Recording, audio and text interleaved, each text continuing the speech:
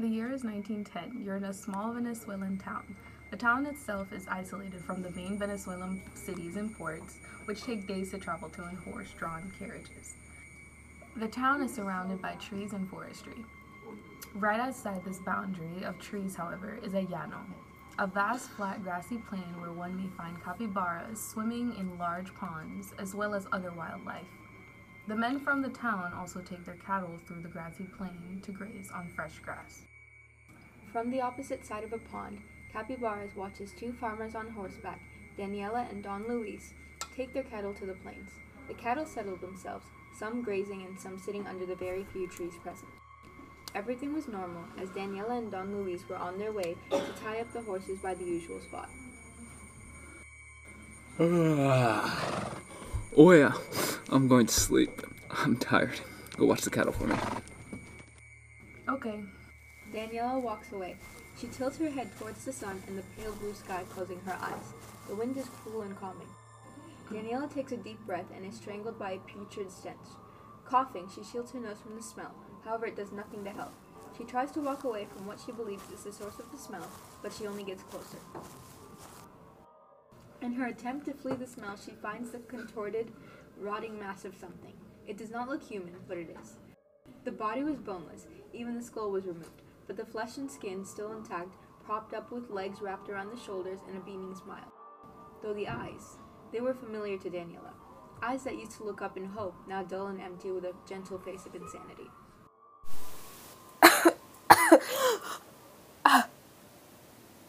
Alejandro! That's Alejandro! Don Luis! Don Luis! Daniela flees from the carcass, screaming in terror. Her heart pounded in her chest harder than the thumping of her feet hitting the ground. She calls Don Luis, and he awakes startled when he sees the fear in Daniela's eyes. Daniela tells Don Luis of the disturbing sight she had beheld and takes him to the site. And indeed, it was Alejandro, their friend that had gone missing several weeks before. Today we are going to tell the story to the end of Alejandro Fernandez's life at the hands of El Silbon, the Whistler.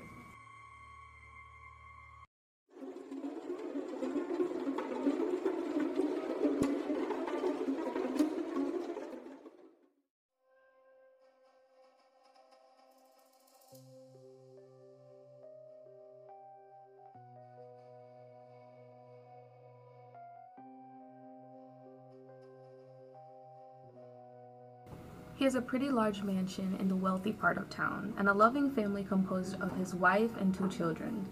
He is well known among the townsfolk too. Alejandro Fernandez is supposedly a respectable man of nobility. However, he has just finished his deed with Maria, a courtesan trying to make her way through life. Alejandro is stingy with his money and is deceitful.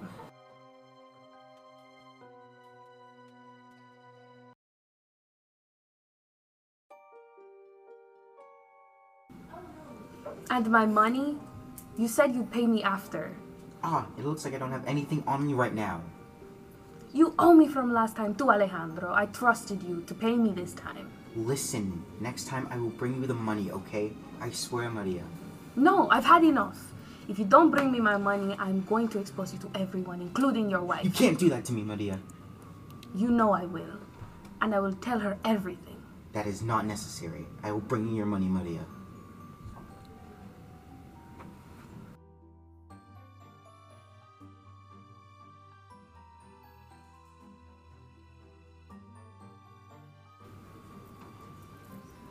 Alejandro had money on his person the entire time, and he could have easily paid Maria right then and there.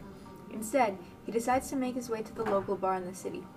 He gets himself incredibly drunk and gambles the rest of his money away.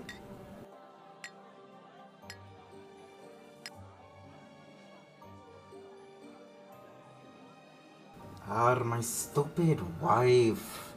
She's always yelling and complaining about everything, and nothing at the same time. I'm sick of it. Yeah, man. You should leave her. She problematic. It's not good for you, man.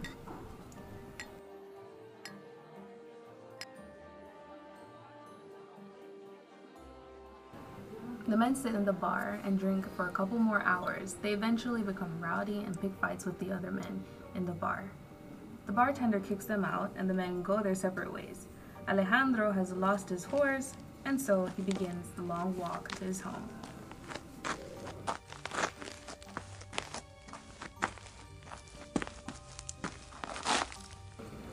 Alejandro's feet are dragging on the floor on the cobblestone streets as he drunkenly trots back to his house.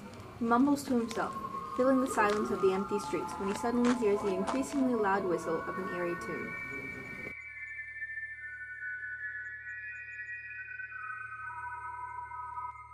He stops for a moment and looks around in an effort to locate the sound, but finds nothing. He keeps walking, disregarding the noise, and continuing in the silence. Then he hears what sounds like hollow wooden sticks clattering against each other. Then, again, a piercing whistle, but this time it's quieter. That's when it hits him. Don't kill me!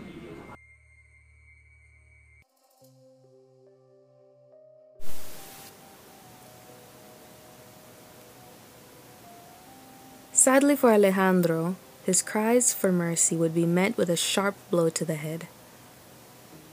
As the Silbon, inhumanely tall with arms that hung past his knees, the monster that drew nearer to take him from the land of the living, Alejandro thought about all the bad things he had done during his life and began to weep in broken, horrific sobs. He would never rest in peace now.